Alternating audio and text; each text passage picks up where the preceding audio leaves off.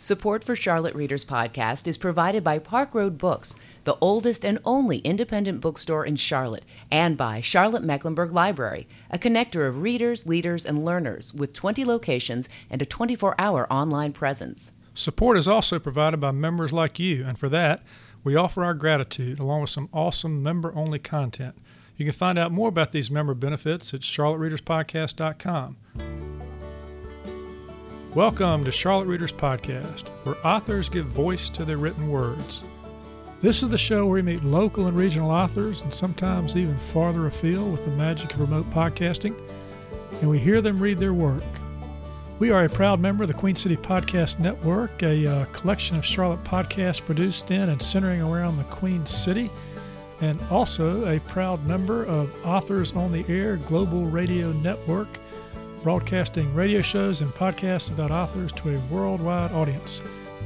I'm Landis Wade, the producer and host of this podcast. I'm a recovering trial lawyer.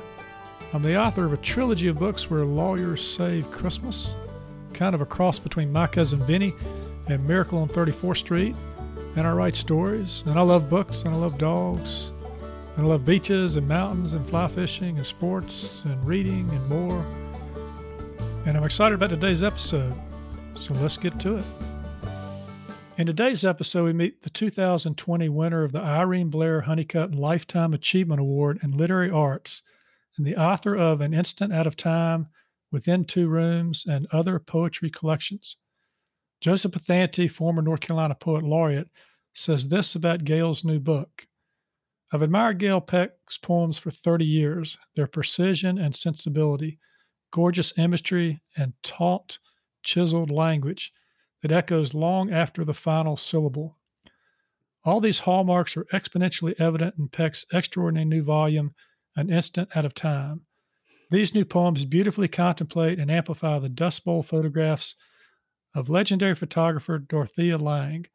While An Instant Out of Time is a primer on how to write breathtaking, ekphrastic poems, it is also a celebration of two artists, Lange and Peck, in a seamless collaboration of their respective arts that is heartbreakingly unforgettable.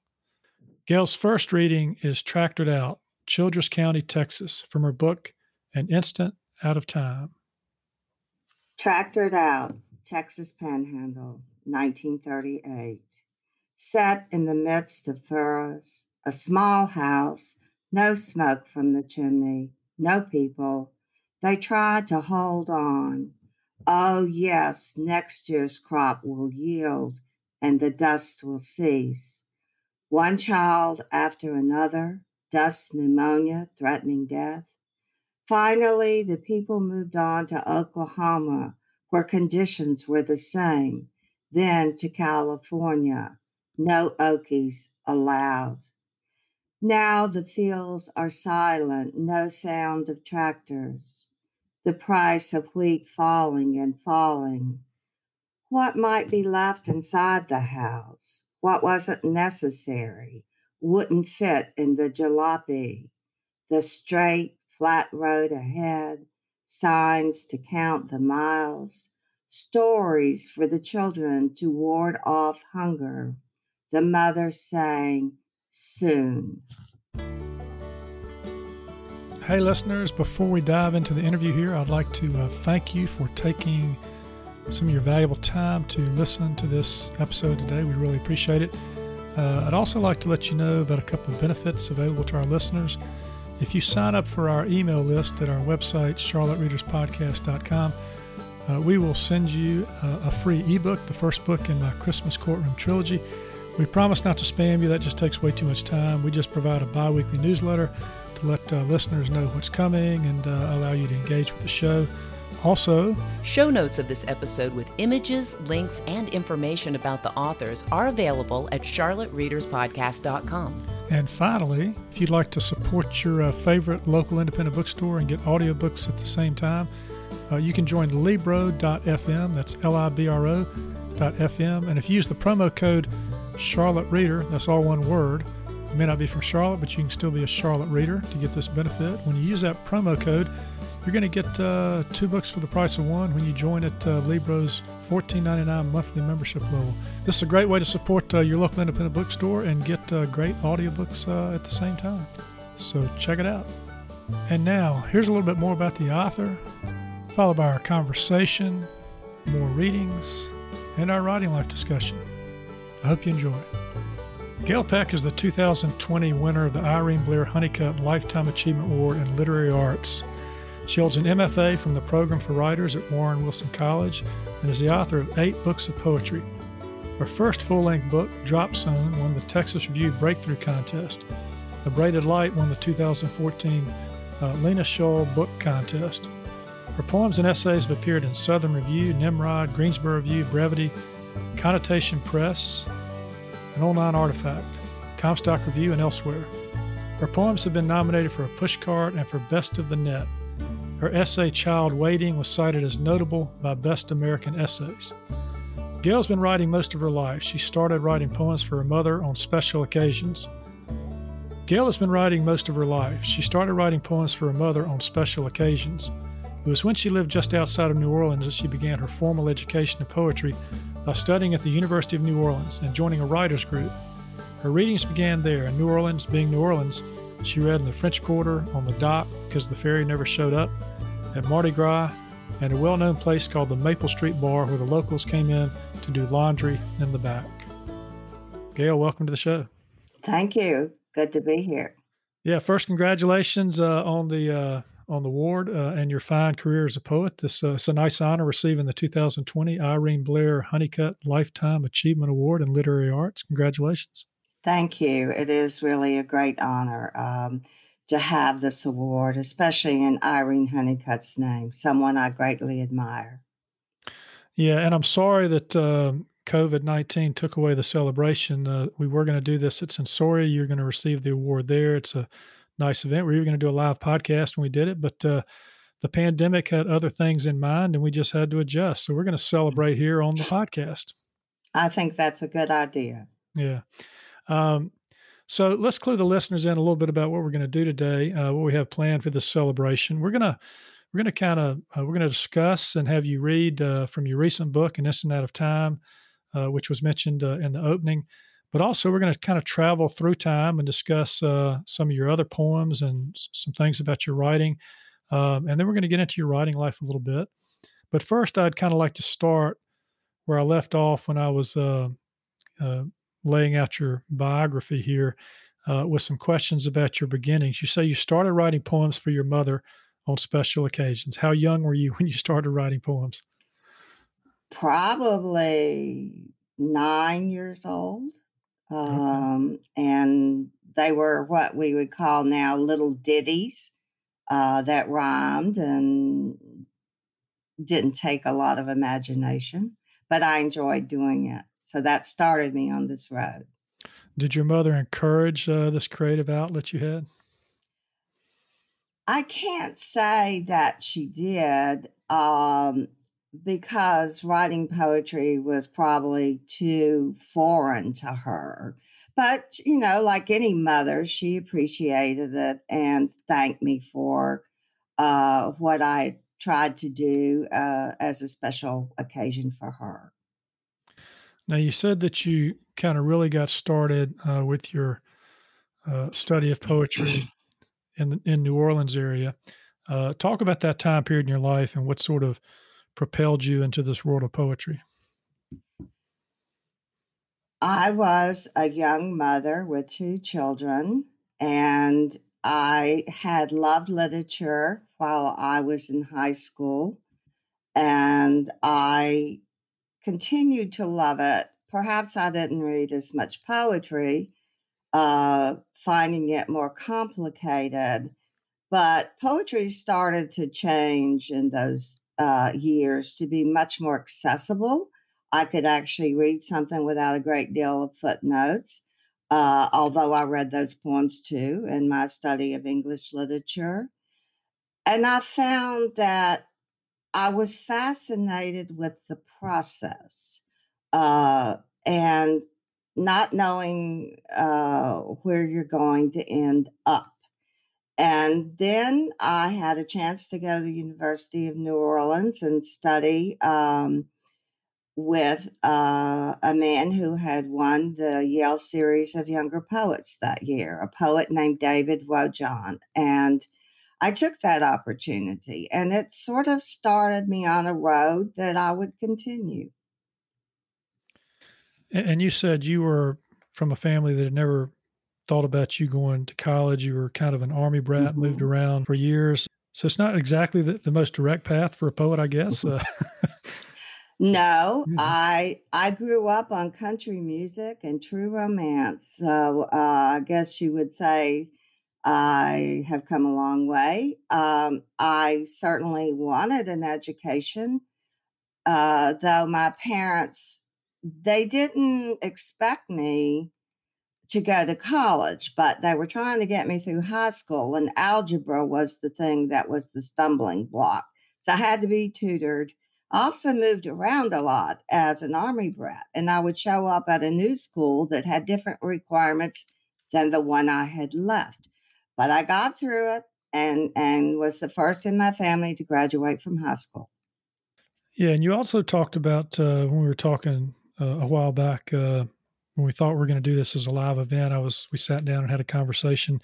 You were telling me about how you got married young, and your husband then went off to serve in the military.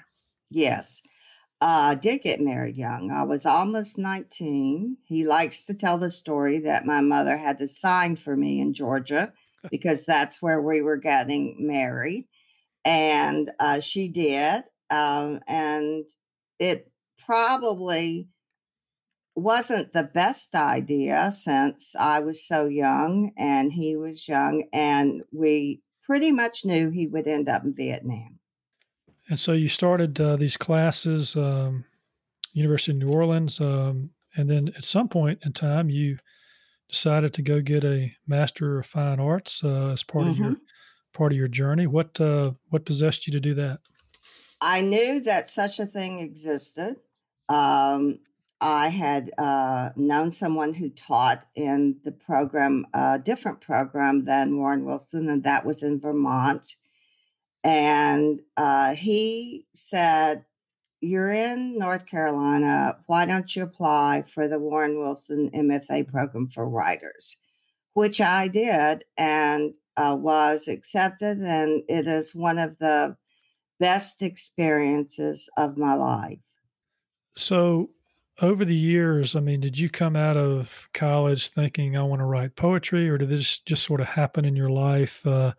And then when you went to get your Master of Fine Arts, you became more serious about it. Talk a little bit about your journey as a poet through this sort of lifetime of achievement.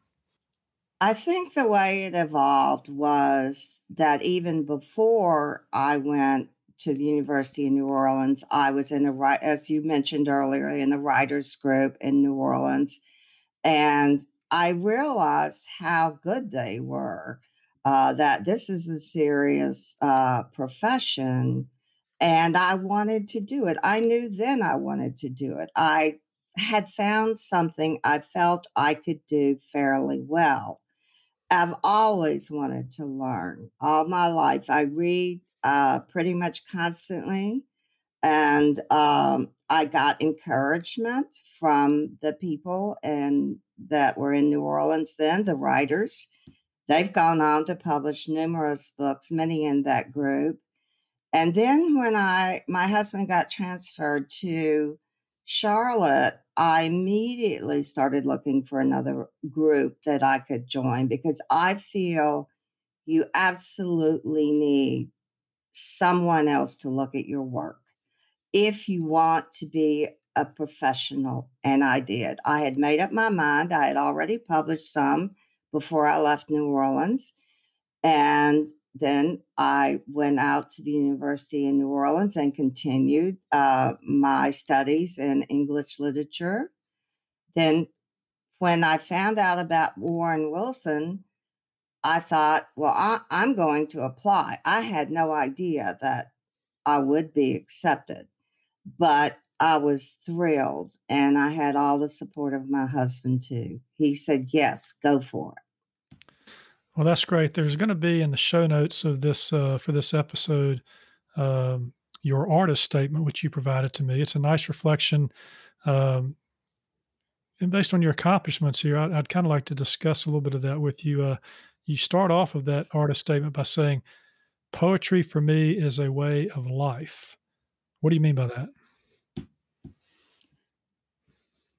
I mean, I have considered myself a professional, and with anything professional, you have to do your work. You have to educate yourself. You have to keep reaching beyond what you've already mastered. And I am around writers. Warren Wilson has an alumni conference yearly that changes throughout the US, different states, and I go to that most times, and I'm around those writers. I meet new people who have just graduated from the program, and they are living the writing life too. Most of those who come are working hard at the writing, and I think that's what Warren Wilson, the MFA program, was trying to create for us. They knew we would get a degree, we would wander off campus, and then what were we going to do with what we had learned? That doesn't mean everyone continued to be a writer, but it prepared you for the work you would need to do. Yeah, you've got three affirmative statements in these three paragraphs of your artist statement. The first one, poetry for me is a way of life. And the second paragraph, you say, I am highly indebted to all the people who've helped me along the way. So you see this writing process as not just a individual endeavor. Absolutely not. I'm not saying there are not a few writers who can write on their own, but even novelists are going to have an agent who's going to offer critique and spur them along and say, no, you didn't quite get it right here. You hear tales all the time of novelists having to cut 300 pages.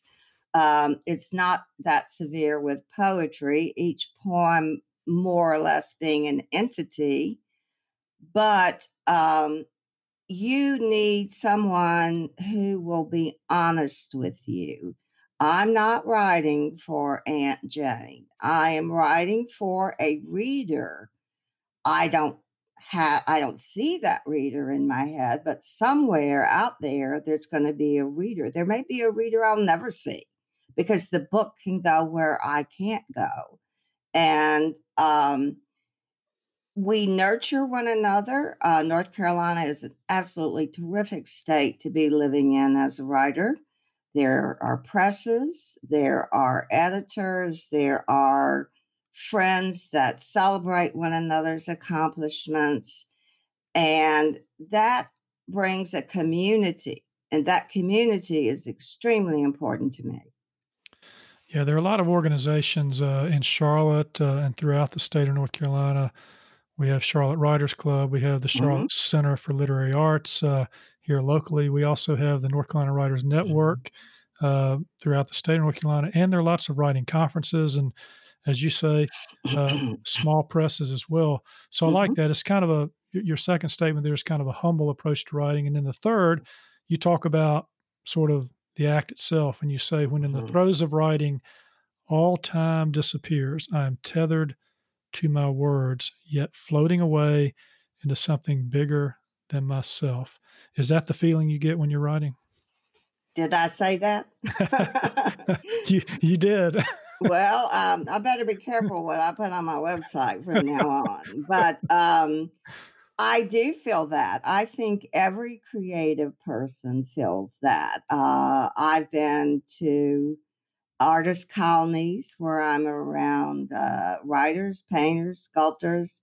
They're all pretty much the same. Once they're in that process, you better not interrupt them. And that is like the one rule of those artist colonies. Do not go knocking on that person's door. If you want to slip a little letter underneath, okay. It's it's honored. The profession, the craft is honored by others. And that you can't expect that from your neighbors. They haven't chosen that path, and they may or may not care a bit about poetry. And you can't usually talk to them about it if they don't appreciate it, because they're going to ask you, does it rhyme? And then they're going to ask you, are you published? Like, well, if you're published, then all of a sudden I get up on another rung. Well, it's not that hard to get something published somewhere. It is hard to get work published in good journals. Yeah, well, I don't think you're alone when you talk about getting sort of wrapped up in the writing, as whether you're a poet or a prose writer. But I'm curious because you did mention this idea of people interrupting someone when they're in that zone. How have you and your husband managed to walk that path over the years when you're sort of totally invested in something and he comes in and knocks on the door, interrupts? Have y'all got a little signal you use or something? No. I mean, no and yes. I say, I'm writing. Leave me alone right now. But sometimes I'm in the great room where he is, and he isn't aware that what I'm writing now is not my journal, but working on a poem. So he might want to read me something from the newspaper, and then I just say, not now. I don't go into one little space to write. Once I get the draft as I think it's got some potential, then I come to the computer and I type it up, and I live with it for a few days. I look at it daily, and I say, oh yeah, and I see, mark that out. And then when I get it to a point that I think it's pretty good, that I don't know anything else to do with it at that time, I take it to my workshop group. And then I may have to start all over because you're always close to your own work. You're subjective. You will sometimes give details where people, my group knows certain things about my life, but I haven't put it in the poem where readers would know. So they call me on that. And I thought it worked, but I respect them. We all respect one another. And if a couple of them agree, or three, then I know I better go back and revise. And I've come not to hate that process, that it's not going to be perfect the first time. And I am a perfectionist. So it's the difficult task, but I've learned to deal with it over these many years of writing. I love, Gail, the way you describe that. I've come not to hate that process. You didn't say I've come to love that process.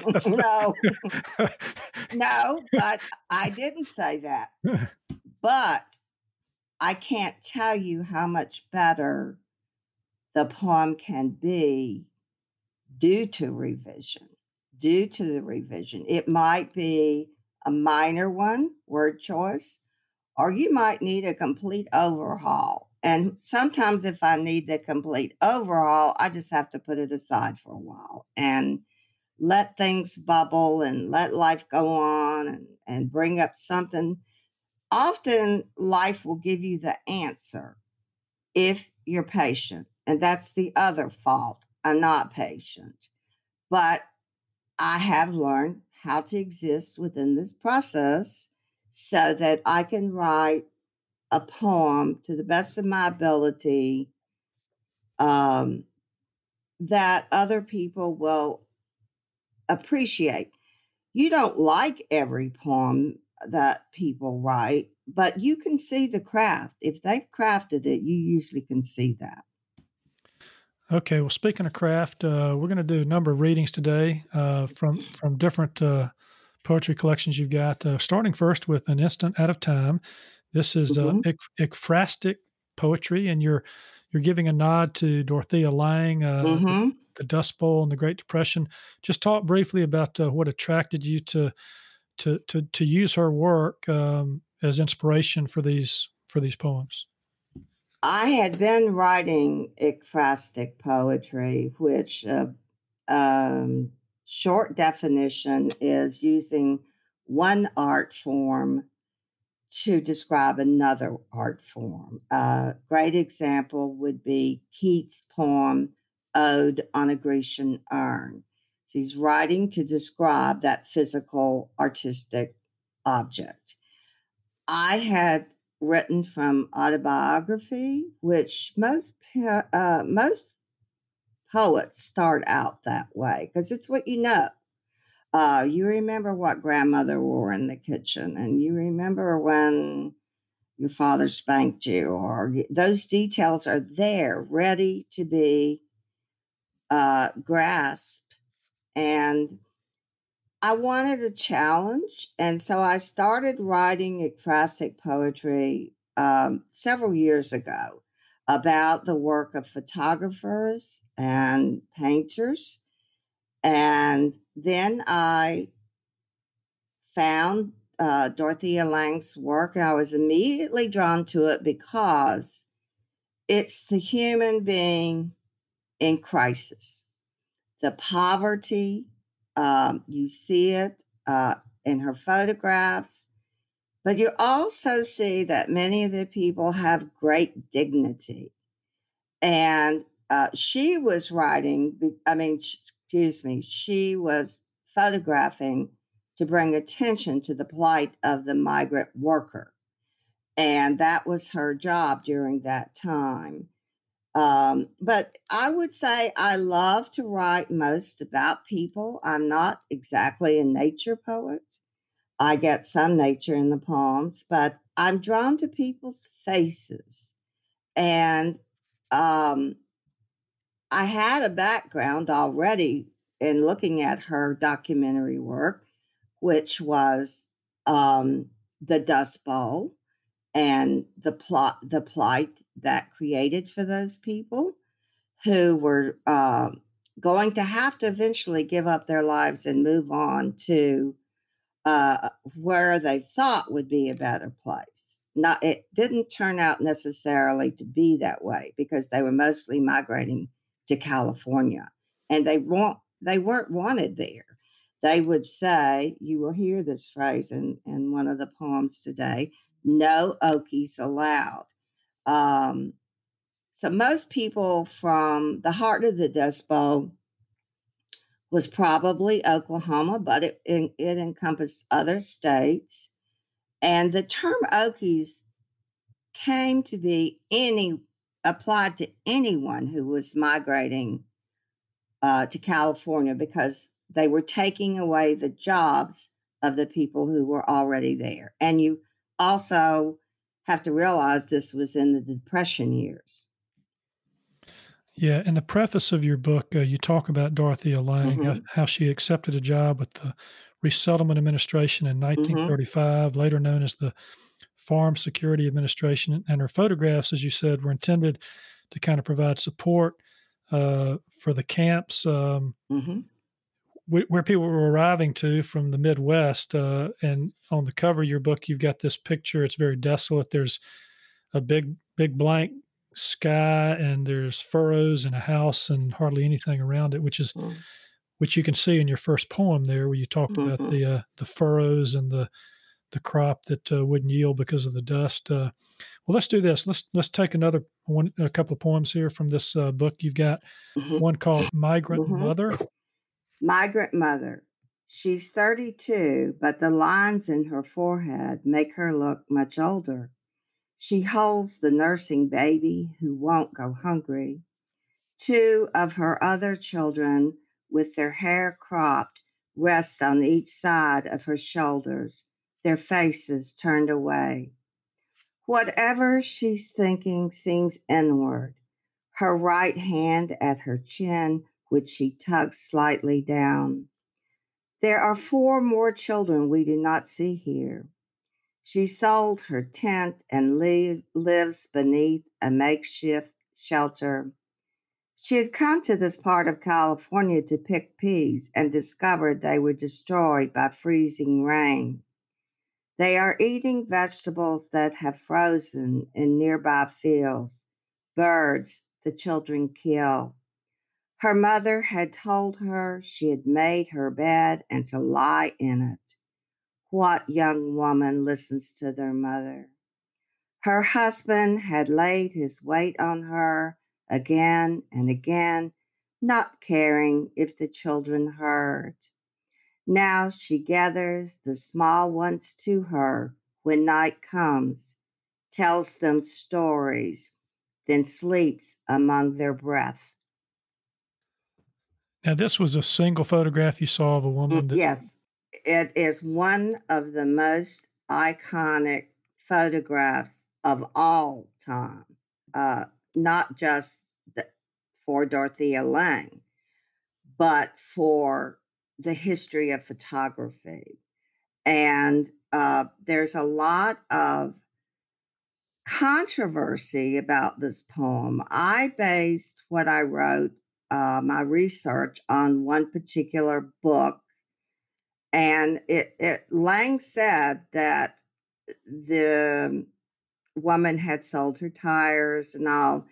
Later on, there came to be more to the story than that. I think Lange meant to present what actually happened, but got it a little bit wrong. And the woman, Florence Owens Thompson, she was Cherokee, and at the time she was fine with Lange taking a photograph of her and her children. Lange took other photographs of that family too. But later on, she felt like the photograph became such a sensation, she did not care to have her image known in the newspaper. But the value of the photograph for us still today and at the time was it did prompt the government to send 20,000 pounds of food to relieve starvation in the migrant camp. However, Florence had moved on to, I think, to pick lettuce then, but it helped. It helped people recognize the poverty. People are drawn to that photograph, the great dignity of this woman who is looking off in a world of trouble, fear to feed. How will she feed her children? So we got two other pieces we're going to read from this book here before we go take our break and do a couple more poems from other books. This one is called P. Picker's Tent. P. Picker's Tent near Calipatria, California, 1938. Someone with a sense of humor has plopped a man's hat on top of this ragged tent. A washboard leans against it, and there's an upside-down basket with a metal pan. The flap of the opening is pulled back, but all you can see is darkness. At least it's protection from the sun. And if it does rain, come to think of it, let it storm. Let the wind carry the whole thing off and tear it apart. Let the pieces scatter, a testament to all who are still coming westward, passing the signs, no jobs for Okies, whose homes will be shacks or a tent like this one. Yeah, that's a good description of probably what they were having to live through as they tried to make it, when their homes were lost and they had to move west and become migrant farmers. And speaking of migrant farmers, you've got one last poem you're going to read from this collection. It's called Migrant Child in Shafter Camp. Migrant Child in Farm Security Administration, Shafter Camp, California. He is the dirtiest, happiest towhead, missing several front teeth. You can barely make out there are cartoon characters on his sweatshirt. Porky Pig. We're told he lives in a tent instead of in a ditch bank. He must have played in mud. His sleeves are soiled and would never come clean. Does he have a secret hiding place? I believe he'd never tell, not for a dime, maybe a quarter. There is trust in his smile.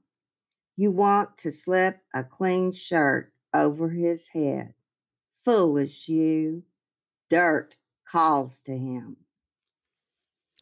So you saw something in this picture of this child that said he can still find some level of happiness or joy in life, notwithstanding his circumstances. Children can cope a lot better than we think they can. They are, well, they're not the ones who have to provide the food. They hope they can be provided for. And I like that picture because I wanted to end the book. I do end the book with this, and I wanted to end on a little happier note than all of the sadness and poverty. And he was perfect. He is filthy. I mean, his clothes are unbelievable. Of course, at those times, they couldn't wash their clothes easily, but he was beyond the pale. And he just seemed so happy and oblivious to his surroundings. And I wanted to capture that. Okay, we're going to take our short break now. And listeners, you might want to just Google Dorothea Lange sometime and see some of those pictures. And as you read these poems that Gail has written, you'll see connections between those and what she's done to honor that work. But when we come back, we're going to actually go into another poetry book called Within Two Rooms. We're going to do some recent poetry as well, talk a little more writing life. And so please stay with us. Hey, listeners, I'd like to share some information with you about 4 organizations that are important players in our literary community, and they're also supporters of the podcast. Spark Publications, Charlotte Lit, Charlotte Writers Club, and North Carolina Writers Network. Spark Publications is one of our early supporters, and they have been sending me some wonderful authors with some well-designed books. They are an award-winning independent publishing firm that helps authors bring their work to life. They work strategically with their authors to help them complete their manuscripts, design their covers and books for marketability, register their ISBNs and Library of Congress numbers, proofread, manage the print options, market, and much more. To find out more about how you can publish a nonfiction or art book with the support of an experienced team, check out sparkpublications.com. Charlotte Lit, otherwise known as Charlotte Center for Literary Arts, is an organization in which I'm a member. It's a nonprofit arts center whose mission is to celebrate the literary arts by educating and engaging writers and readers through classes, conversations, and community. I really enjoy participating in those classes. They see themselves, and I do too, as a valued and vital part of the Charlotte arts community, and they've become a premier creative writing center for the region. You can find out more about them and how to participate at charlottelit.org. For 98 years, the Charlotte Writers Club has continued to offer a supportive writing environment in the greater Charlotte community. I was a board member of that organization for a few years recently. Really enjoyed participating that way, and also in their regular meetings, their contests, and their community organizations. They offer a monthly newsletter, monthly meetings, and speakers. Yeah, I was speaker chairman too. They do critique groups, open mics, and they offer writing workshops and writing contests. You can find out more about Charlotte Writers Club at charlottewritersclub.org. I'm also a member of the North Carolina Writers Network. They offer 6 annual competitions, 3 annual conferences, and I think I've attended all 3 of those, many online classes, and critiquing and editing services for their members. They serve over 1,400 members in North Carolina and beyond, in all genres and all levels of experience with all manner of publishing credits. To find out more about the North Carolina Writers Network, check out ncwriters.org. As a writer and a reader, I have benefited from participating in all 3 of these writing organizations, Charlotte Writers Club, Charlotte Lit, and North Carolina Writers Network. It's been a great experience for me. I've also enjoyed collaborating with Spark Publications, meeting and interviewing their authors and looking at their fine work. If you'd like to check out what each of these supporters has to offer, go to our show notes, scroll to the bottom, and you'll find information about each one, links, and also a promo code.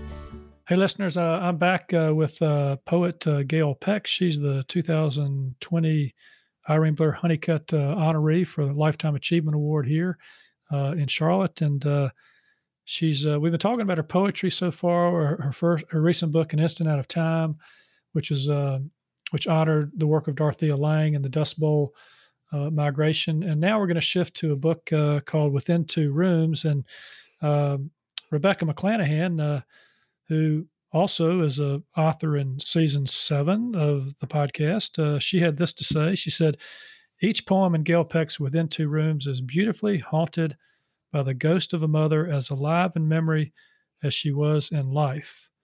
A woman who outlived 2 children and endured 2 difficult marriages, and who, though her Bible had been rebound twice, remained hungry for the sensual pleasures of the world: manicures, spray tans, dyed hair, Zagnut candy bars, pickled beets, and lottery tickets." And then she goes on to say some other nice things. But does that bring memories back for you of your mother?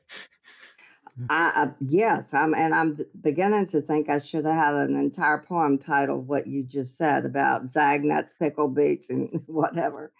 My mother had lung cancer. She had quit smoking 30 years prior, but some damage had been done, and but it was a slow progressing type of cancer. So we had several years to be more grateful than ever for her life.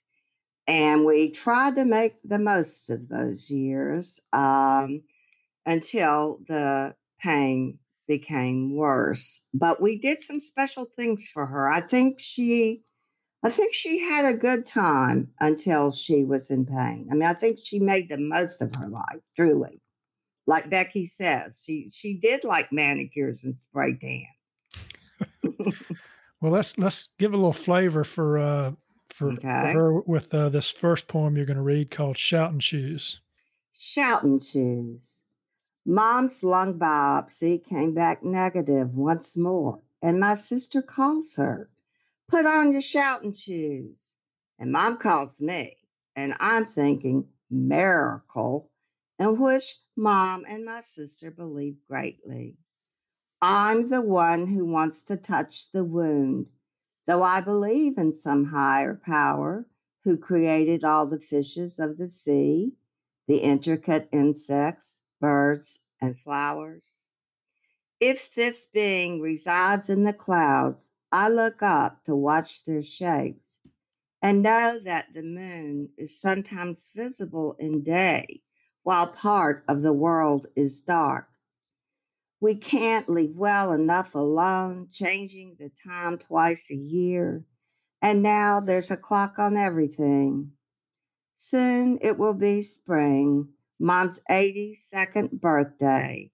She says she's getting her nails done and being spray tanned. And surely her shoes will shout, "Another year, dear Lord, another year." That's good. So Gail, what inspired you to kind of do a collection that featured and honored your mother? Um, did you have a good relationship over the years? Did you have a complicated relationship?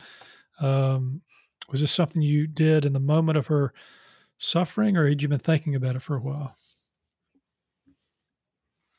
It was complicated in the beginning. Yes, it was. But through time and therapy on my part, I think her therapy was her religion. I think that's what gave her comfort and the understanding that she could forgive herself for any wrongdoings that she felt she had done. And I we loved each other. We loved each other and we wanted our relationship to work. And we both worked at it and we succeeded. And at the time of her death, towards the end of her life, I knew I was losing uh, the most important person in my life, blood connected. Um, And the poems, the poems chose me.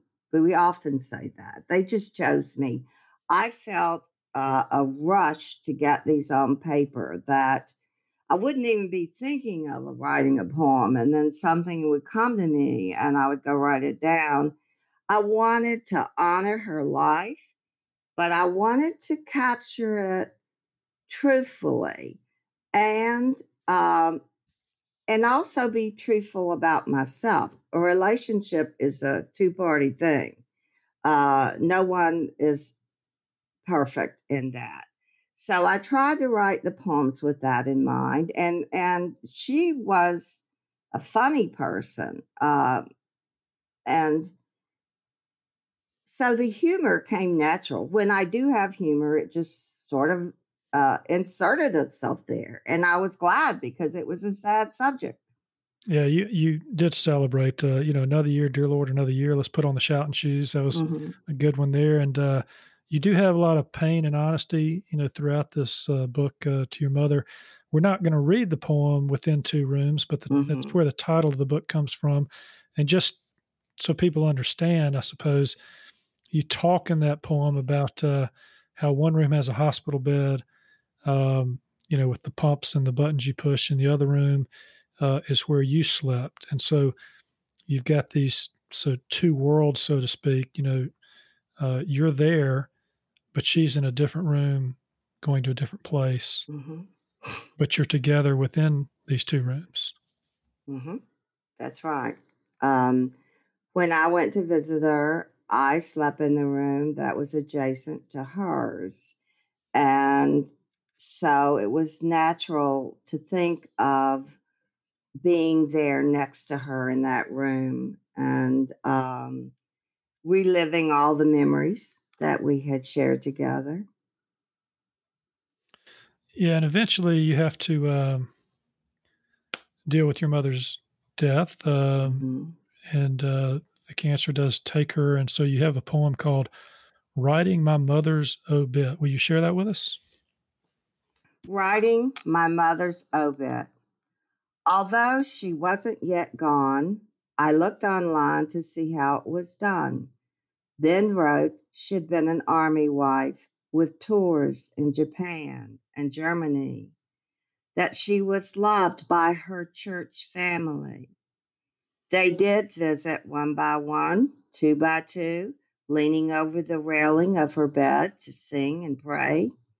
I was often in the next room lying down, staring at the wallpaper border that went around the ceiling, the cracked plaster barely concealed. Whatever I'd never asked would remain unasked. And could she hear what I said? The funeral director asked if I wanted my mother buried next to my stepfather. I said they didn't get along in life and there was no reason for them to be together in death. She hated Green Creek. An undertaker once wrote that the dead don't care. A month before she died, I'd stood by her bed asking to be forgiven for any slight or shortcoming.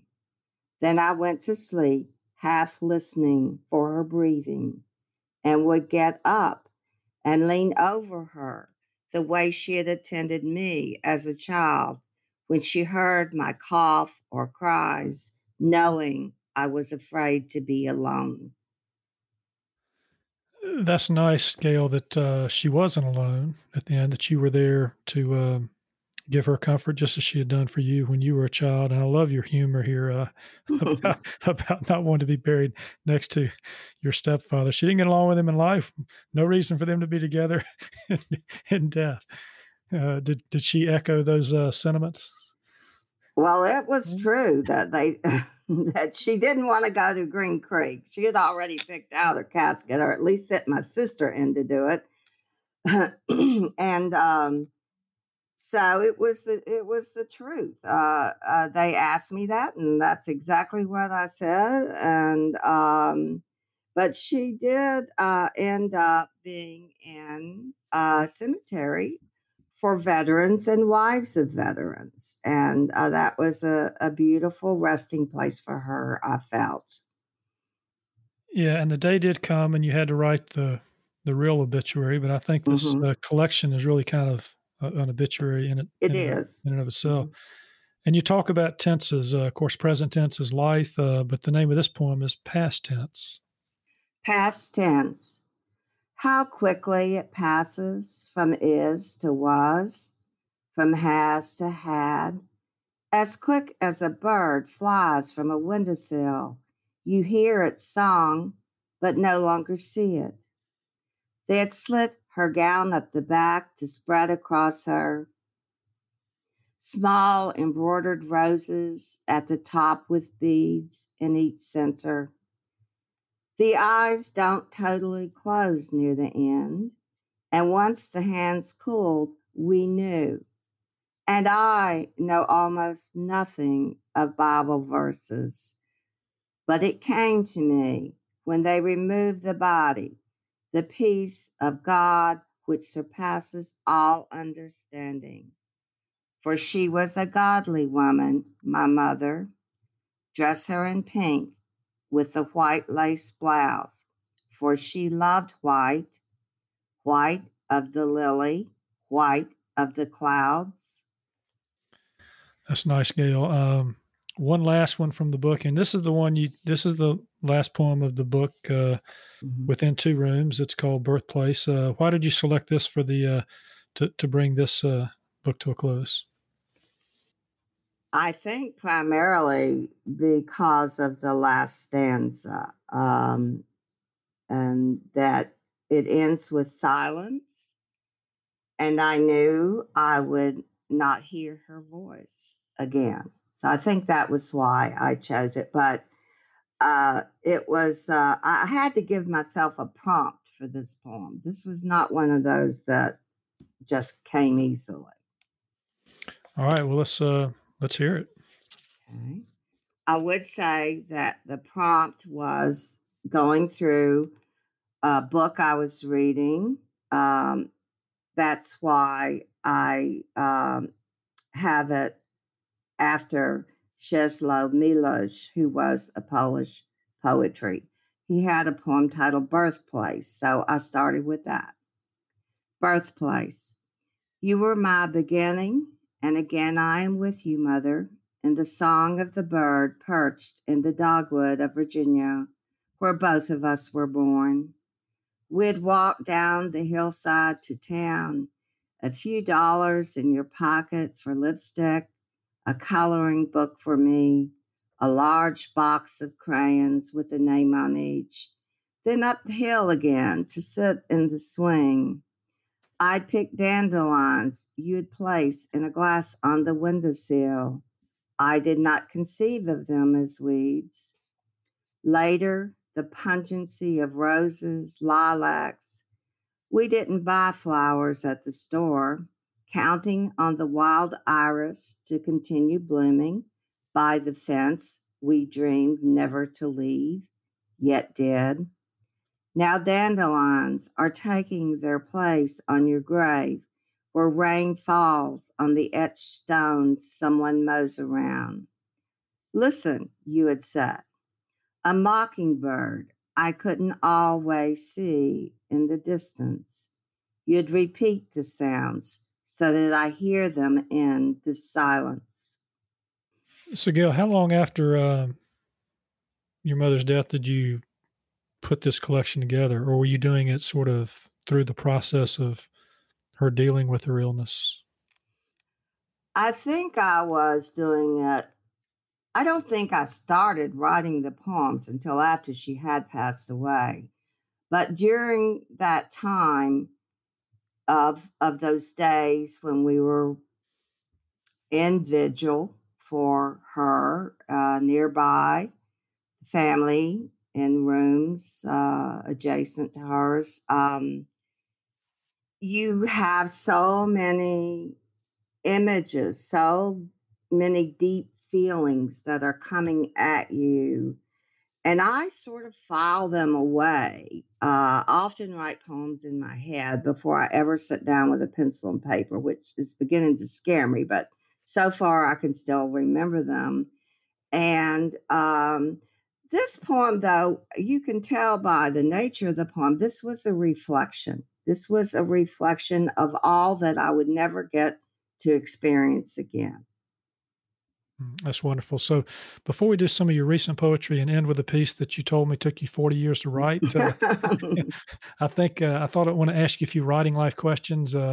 Sometimes I talk to authors about routines, and I think as part of your artist statement, you say, "Well, I don't have a set time to write. The writing gets done and feeds me as surely as food." So, have you always been one of those writers that can just sit down anywhere, anytime, and take up a pen and start writing, as opposed to structuring out your writing day? Poetry is, someone described it as like, the white iron, the fire. And I don't think it's as easy to write as, well, I don't want to say easy. I think you have to have not inspiration, but something has to lodge within you to make you want to sit down to write the poem. I just know that I write consistently, although I don't do it Tuesday, Wednesday, and Thursday from 10 to 12. The poems are going to come. And the difference was with Dorothea Lange, I had images to go to. And the process was different there. I would go through and put little stickums all through the photographs that struck me the most. And then I could open it up and see, well, am I going to be able to write about this after having done a lot of research too? But with everyday poems, I mean, every day in the sense that it's not a novel. You don't sit down with this long plan in mind. You can write a poem in one setting and it might be finished and it might not be finished, as you said, for 40 years. So Right. you never know. You never know. But it just gets done. But I was taking in a lot of images during my mother's death, and the process changed too. When if you're going to have me read Photograph of My Father, the process changed there because I deliberately then turned my attention to family photographs. So I was combining ekphrastic poetry with autobiography. And I made myself a task of doing that. And I wrote many, many poems and prose pieces on family photographs. Well, let's go ahead and read that then, and I'll come back with some more questions while you're talking about it. Photograph of my father. He looks to be about 14, sitting on a bench in front of a painted ship. The tip of his round-brimmed hat appears to touch the hull of the ocean liner. Water foams at its base, and there are clouds above. Any minute, the ship will launch into choppy waters. My father might be dreaming of seeing something beyond Spartanburg, South Carolina. He doesn't know that his future will be the Army. For now, he's stalled on a bench. Later, he will wear a Class A uniform with the red braids of a paratrooper looped over his shoulders and blouse his pants into boots. He was a man who could leave everything behind. My beautiful mother, my brother, and me. I would see him twice after he left us. I tore up the clipping from the paper that the aunt who raised him gave me. My mother and I had gone to visit her, and she told us he was killed in a stock car race. On the way home, Mother was crying. I said, "That's what happens to foolish people." She didn't answer. I was driving and looking straight ahead, opening a letter that never came. So, Gail, when you go back and read poems like this, you've written a lot about family over the years, and I can feel that there's some heartbreak in some of these poems that you've written. What swells up in you today as you read that particular poem? I wish your questions were easier. uh, Sadness, loss. Most poems are about loss. Most poems have a degree of vulnerability. It's hard to write about people you think, people who disappointed you, uh, people you don't really respect. And that was a great sadness for me that I did not have a father around like my girlfriend seemed to have. Of course, there were probably a lot of things going on I didn't see, but I saw so many loving fathers and I wanted one myself. So, what you hear at the end of the poem is the anger because I could never make it right now.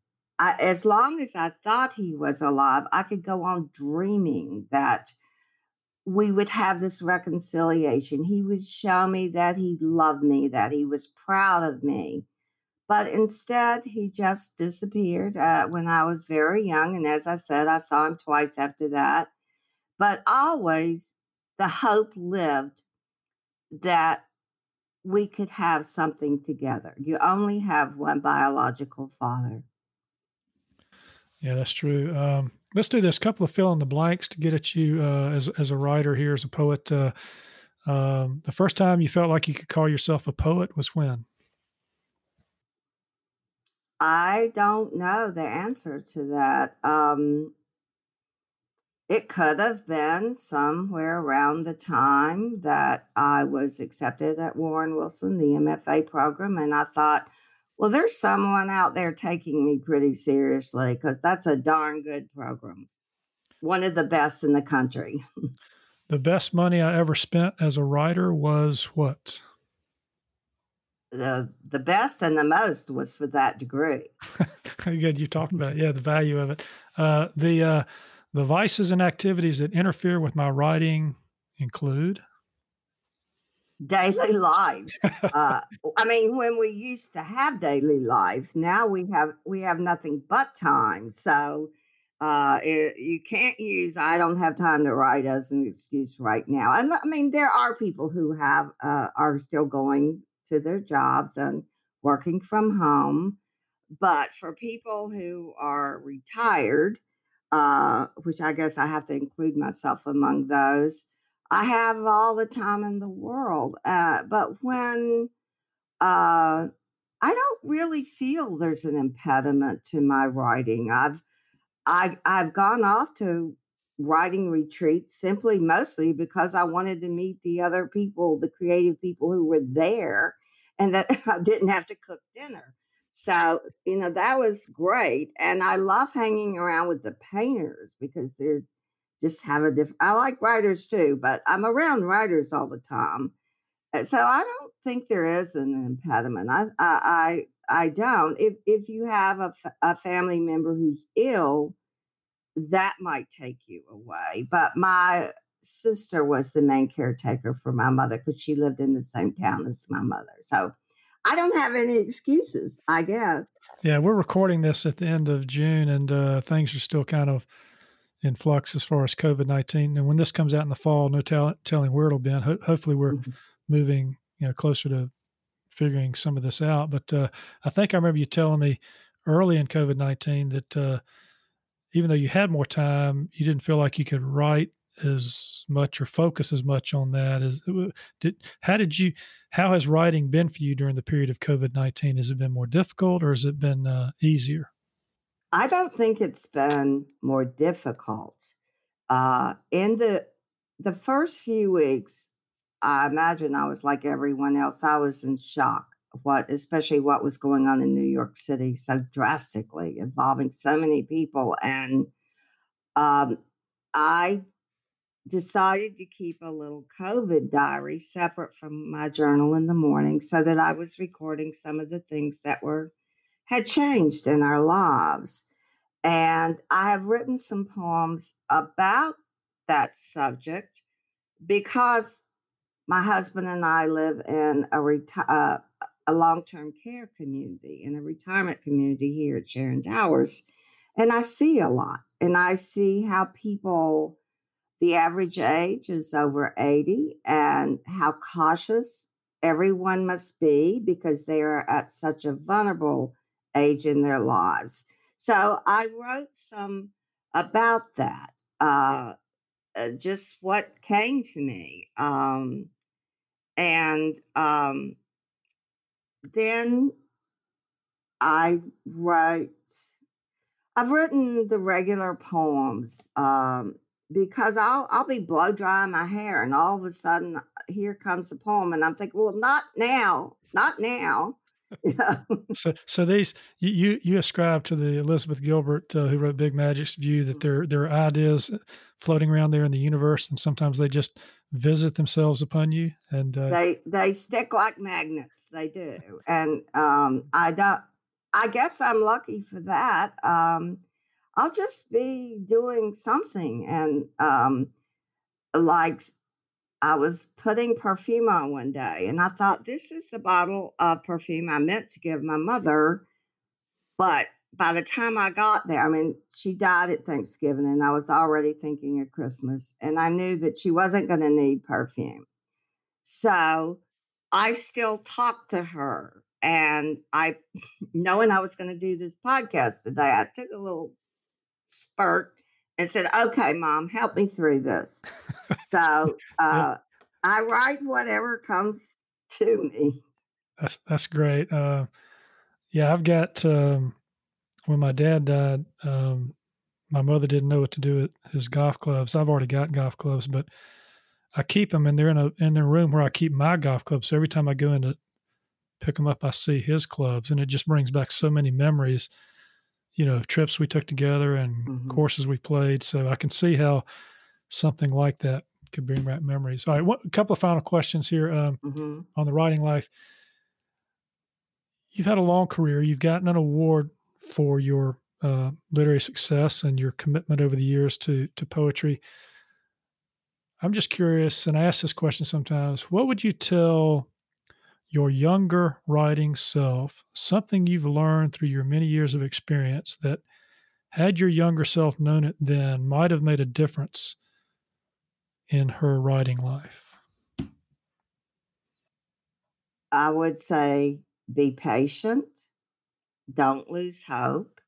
As a writer, if you attempt to publish, which I think if you're going to consider yourself a professional writer, you have to publish. To be patient, and that sometimes it will go in cycles. You will get several acceptances, and then you go for 2 months and you think, I must not be any good anymore. It's doubt. But I think doubt is what spurs the writer. If you could do it all, it would just be like putting a puzzle pieces together. You say, oh, yes, they interlocked right here. And they're not going to interlock anywhere else. But patience, perseverance, kindness to yourself, because it can be very competitive in the beginning years. You haven't accomplished things yet. You don't maybe have a first book. You're in competition, and you find out that your workshop partner just got accepted in Southern Review, and you just got a rejection from them. I had a teacher at Warren Wilson who said, you cannot compare yourself to other people. You just have to believe in your own writing and do it to the best of your ability. Gail, that's great advice. They should bottle that up and sell it to to young writers because patience often is not an attribute that a young writer has when they decide, yeah, I want to get published, I want to do this, and then along come the rejections, and you're right, you just kind of you have to stay with it. So what before you read the last poem here, what's ahead for the 2020 Irene Blair Honeycutt Lifetime Achievement Award winner? What are you're gonna keep writing, I hope, and keep publishing, perhaps? I I will write until I become unable to write. As I said, it's a lifetime process for me. I find the rewards of it to be great. I never knew I would be awarded the Irene Blair Honeycutt Lifetime Achievement Award. Uh, I don't even know what my next publication will be. I will continue to publish because there's satisfaction in it. And with the internet now, so much of the publications being online, you can just put them out there, put the link, and I get responses from people. Sometimes people I don't know, maybe just saying or comments that editors have passed on to me that this person wrote me and said that really touched them. And so I'm not giving up. Well, that's great to hear. Now, one of the things you talked about was patience. The other was perseverance, which kind of folds very nicely into this poem that took you 40 years to write. Now, you didn't actually sit down and try to write for 40 years, but it took you that long to sort of come to where you could write it. Is that right? Mm-hmm. That's correct. Obad. I was wearing an orange maternity dress that summer morning, standing at the airport that would take you to Vietnam. I wasn't yet 21. Our parents never said how foolish we'd been to marry, having done so themselves in a time of war. I watched you go up the steps of the plane, put on your sunglasses, and turn to wave. Should I have thought I might never see you again? The armor of youth. I barely remember driving home, only the comfort of the bed, the antique dresser with mirrors across the room. Somewhere, someone was mowing. I knew I should get up at some point. The baby's foot, a knot in my stomach. Outside were lilacs, hollyhocks, hydrangeas. I could make a bouquet, but I didn't. Night came with its cool air you were flying through, a small lamp on, a moth at the screen in its camouflage.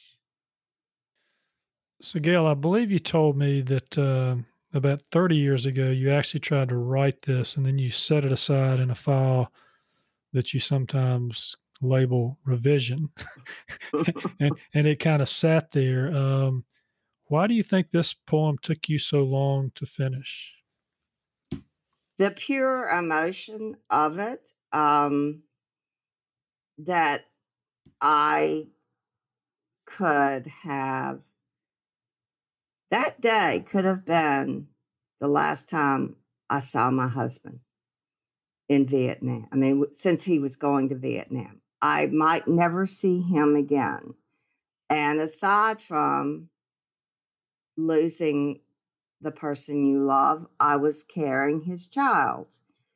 And that caused me to be very vulnerable. And I just could not get it on the page to where it coalesced.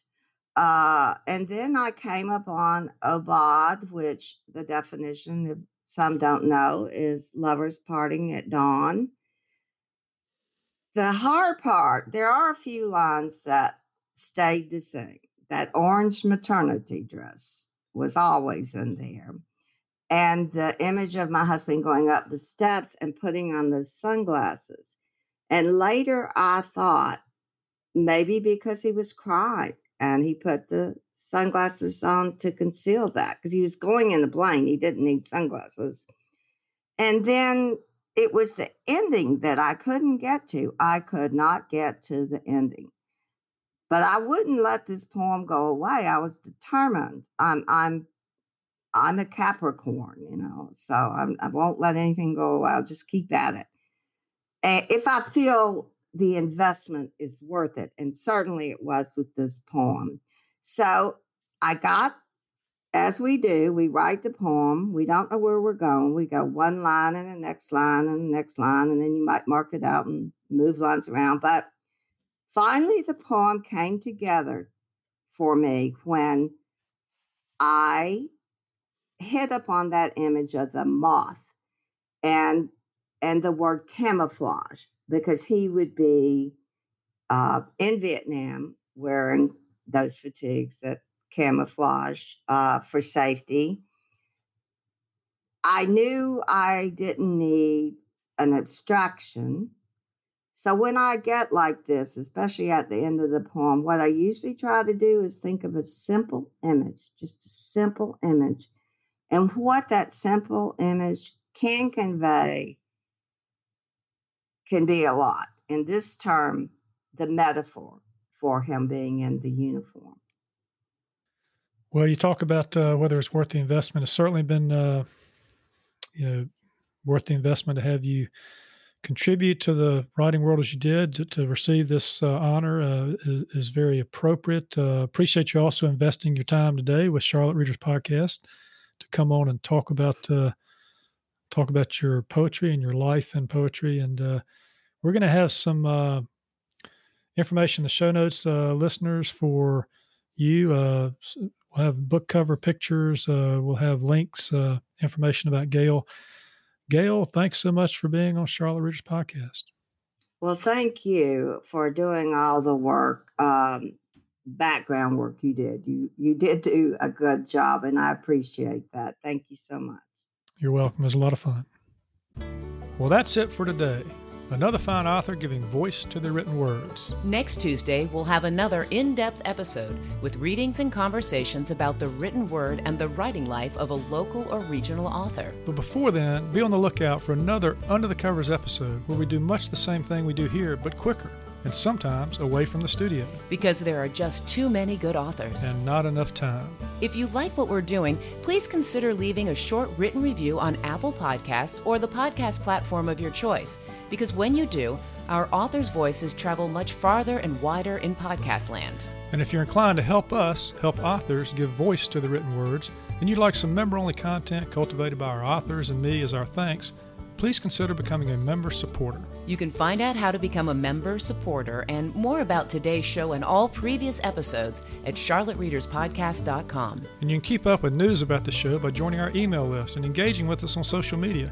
We promise not to spam you because, well, that takes too much time. And if you do join our email list, we'll give you a free ebook written by me. Thank you for listening. We really appreciate it. Until next week, I'm Landis Wade for Charlotte Readers Podcast.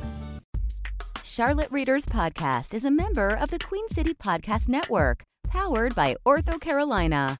Now offering video visits so you can take control of your orthopedic care from the comfort of your home. Schedule online at orthocarolina.com. OrthoCarolina, you improved.